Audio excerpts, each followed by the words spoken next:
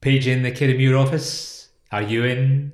Can you hear me? Oh, coming through loud and clear. Can hear you now, yes. Good stuff. Paging the Fowlis office. Can you hear me?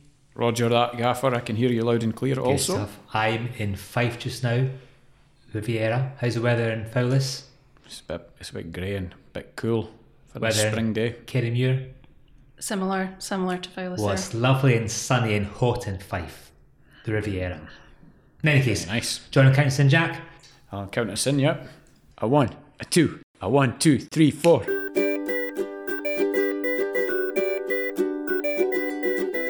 Welcome to the Blackadder's Employment Team podcast, where you have your very own employment lawyer in your pocket. This podcast is intended for managers and business owners and aims to keep you on the straight and narrow with your staff. This is the Law Behind the Headlines season. We take a look at the stories which are making the headlines and ask ourselves, is this case for real? How did the employer get away with that? And crucially, what is the law behind the headlines? The big question, the law behind the headlines. Okay, so, sponsorship. This episode is brought to you by the podcasthost.com, the ultimate podcast resource on the web. They can help you with anything podcast related, from planning and launching your show to equipment and editing, growing an audience, and even monetizing your show. Check out their free step-by-step guide on how to start your very own podcast, which can be found at thepodcasthost.com/start. Thanks again for the sponsorship, guys. Okay, so episode 3 we're on just now. Episode 3, and we're welcoming along a new guest to the show this morning.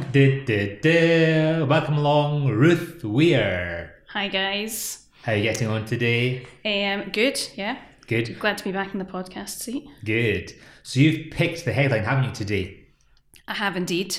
Yep, picked this headline. It relates to a disciplinary tribunal of an English solicitor, so maybe a bit close to home, but hasten, nothing involving any Blackadder staff.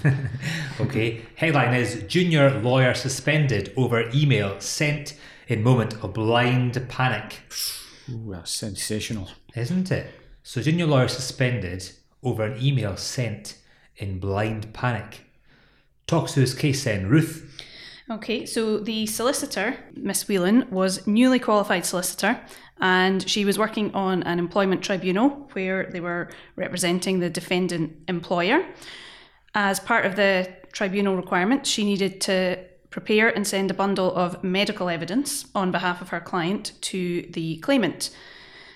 She had a deadline to do that by, and on the last day, sent over an email with the bundle of medical evidence and a personal statement that was needed. But Uh-oh.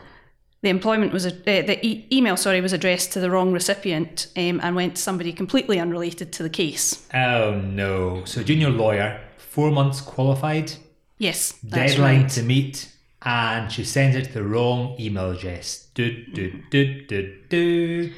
What happened next then, Ruth? So the next day, the claimant, who should have got the email, contacted her and asked, "Where's my bundle?" Where's the bundle? And the panic starts to set in at this point, and she has a look, realised that the bundle had actually been sent out but had gone to the wrong person. So she responded saying, "Oh, it was sent, but it must have been caught by the firewall because of the size of the email." Ooh, That's a lie, that's isn't a it? that's a That's a porky. porky pie, isn't it? And That's bad, isn't it? I know. For any of you. It's a human error. We all make those mistakes. In the last month, I've received 2 emails that weren't intended for me. Okay. Not sent by me. Both Okay. both from people who were external to Blackadders. Okay, right, okay. But it's a bad thing to lie about it and say, Yeah. that's the part which I think is pretty deceitful, some would say. So, I mean, I think to be fair to her, when she realises that she's made that mistake, tried to recall the initial email and contacted the mistaken recipient to say, "Shouldn't have got this, please delete it." And then very quickly went to report the breach to her HR team and apologised for sending the second misleading email where she tried to cover it up a little bit. Dear. And she just had this moment of madness and essentially lied in blind panic and went through the internal processes. The employer law firm reported it to the ICO because it was a data breach, Okay. and also then went through a disciplinary process with her and reported it to the Solicitors Regulatory Authority, who govern solicitors down in England. So this decision was just their tribunal that they'd had from that. Okay, so this case concerns this panel, that tribunal? Yes, that's correct. Okay, so let's talk about the facts. So as was said, she was newly qualified, only 4 months post-qualified experience, heavy caseload, or so she says, other things happening in her personal life. Yep. Yeah. Yep. She was under acute stress when she sent the email. Half the emails I send, I'm under.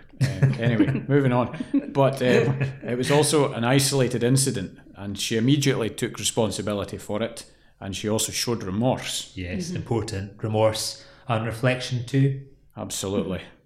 And I think in her reporting it to the employer, she'd also said that the misleading email admitted that she'd done it, but she was trying to buy herself a bit of time to speak to somebody within the firm to see how she should deal with it, because it was a kind of claimant that was looking for the bundle. So dishonest, but not maliciously dishonest, I suppose. Oh, that is sneaky, Ruth. Isn't that very sneaky to say that? She's clearly dishonest, so I think she's been sacked for bad behaviour. What do you think, Jack? Yes, well, either that or just ignored the claimant until she got her ducks in a row within her own firm. Yeah. So headline is, junior lawyer suspended over email sent in moment of blind panic. Not the best headline, is it? Can you mention that, Ruth, do you think? I just keep thinking of the Madness song when I hear that she'd done it in Madness. But I will save everybody the singing voice that I've got. Boo. Boo. Jack's the one that's got the voice of an angel, so, you know. Voice of an angel. Dulcet tones. But I don't know. I was thinking on blind panic at the law firm. But yeah, tricky to kind of make a good headline out of that, I feel. But Junior lawyer suspended over email sent in moment of blind panic. That's what the headline says. That is what the headline says. I should be a journalist. There you go, I got the exact headline. Does what it says on the tin. Okay, what does the law say then, Ruth, about this issue? So I suppose there's a couple of points. Yes. You know, on the case itself, there's the various employment matters. Yes. But from my perspective, the big one would be the data breach element. And I think employers or controllers always have to process the data in accordance with the 6 principles under the now UK GDPR, as well as the EU GDPR. Crikey, it's a minefield. Isn't it? And so the responsibility for the data controller, who in this case would be the law firm, they need to keep the data safe and secure and prevent any unauthorised access of or loss of personal data. So there's clearly been a data breach here because it's gone out to the wrong person. Whether or not they've looked at it, they've had the opportunity to, and you can't confirm that they've not. So data breach there. And if you have a data breach, you've got 72 hours to report that to the ICO if there's a risk to privacy, as well as the individual if there's a high risk to privacy there. So given was that in time, was it, Ruth? Was that reported in time in the 72 hours? Yeah, so they reported everything in time to the ICO as well as to the claimant, because it was medical records that had gone out, so there was a kind of high risk there to their privacy. So they reported it to the ICO, but when the ICO had looked at it in the whole, they said that they wouldn't take any formal action, and lessons had been learned, so there wasn't really a need to do anything more there. So again, reflection, remorse from Miss, what was her name? Whelan. Miss Whelan. Miss Whelan. And was that the employer essentially getting similar credit from the ICO because they'd taken action and taken steps and reported it and stuff like that? Yeah, that's right. That kind of just, I think, being upfront about we've made a mistake, but we recognise that and we can do things differently. So it's just about having appropriate technical and organisational measures in place to protect your personal data. So, human error happens. I think, it happens all the time. You maybe mistype an email address or attach the wrong document or something like that. It can easily happen, but it's what you do after that becomes the important thing. Totally. Or get the wrong postal address. Move on, shall we? Let's talk about that. That's a from your dim and distant past, Jack, isn't it? Indeed. Over 10 years ago. It's time barred. Time barred, fine. What happened to the lawyer then? Was she given a warning or a dismissal, or what happened to her?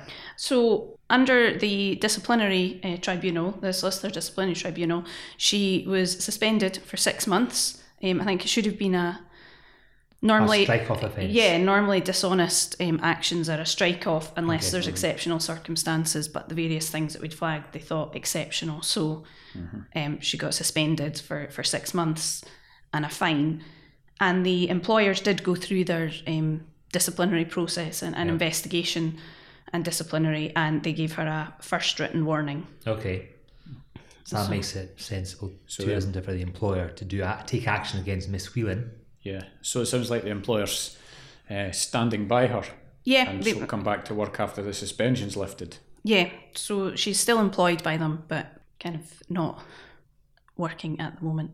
Okay, good. So, do you want to talk about the Morrison's case, Ruth? Yeah, so the other one, the other kind of data protection side that comes into that is the Morrison's case, which was back and forth and finally decided last year, just about the vicarious liability for data breaches. And employers will be relieved to hear that they are not vicariously liable for actions of employees if they've taken reasonable care of personal data, and the use of the data is closely connected with the act the employee is authorised to do, so that it's essentially the employee acting in the ordinary course of their employment. So pretty much, if you've got a rogue employee that steals data and goes kind of off-piste with it, employers won't be vicariously liable for that. Right. Good. But if they do what's in their normal job, the employers would be. So in the case of this previous case, Ms. Whelan, that would be probably within the course of her employment? Yeah. So the law firm probably will have vicarious liability there for that if the individual wanted to claim compensation, for example, that they're entitled to, or if the ICO had imposed any fine. Yeah. Good. Okay. Here's the headline. Miss Whelan caught wheeling and dealing. Is that good, bad, indifferent? It's No, it's not good, clearly.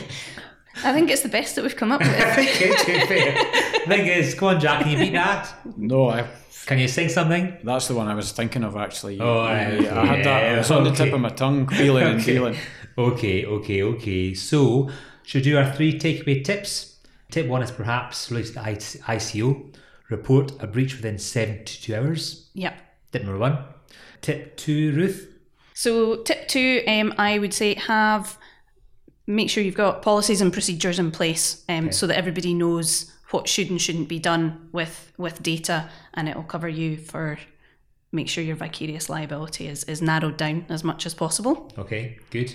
And tip 3, who wants to take tip 3? Jack tip 3. I'll take it. Tip 3. Come on then, tip 3, Jack. Tip 3 would be, as with everything, accept your limitations as a human being. Oh. Accept that errors can be made. We're going deep here. We're going right in deep. Gosh. If you make a mistake, Reflect. we all do. Reflect. Hold your hands up. Show remorse. Take a second. Maybe speak to a senior colleague for a sort of sounding off before you sort He's of so clever, isn't he? jump into the sort of the dishonesty, the tapestry of dishonest behaviour, which is where an innocent mistake can then be potentially converted into something more sinister. And sleep. Right, waking up now, Simon. Wake up. Right, okay, that concludes that. If you like this, then please subscribe to our podcast using your normal podcast host. Yep, and as always, if you would like to give us some feedback, please do, positive or negative or neutral as well.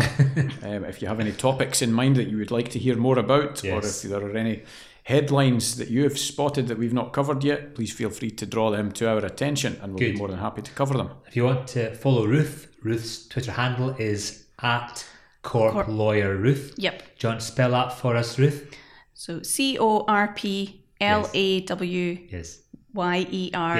RUTH. Well done, Ruth. And Jack's at Employer Jack. Do you want to spell Employer Jack, Jack? I spell it every week, Simon. Come on I then, think say the it. punters are familiar enough now with Employer Jack. Fine, okay. That goes that. Cheers and cheerio. Cheers, everyone. Thanks very much.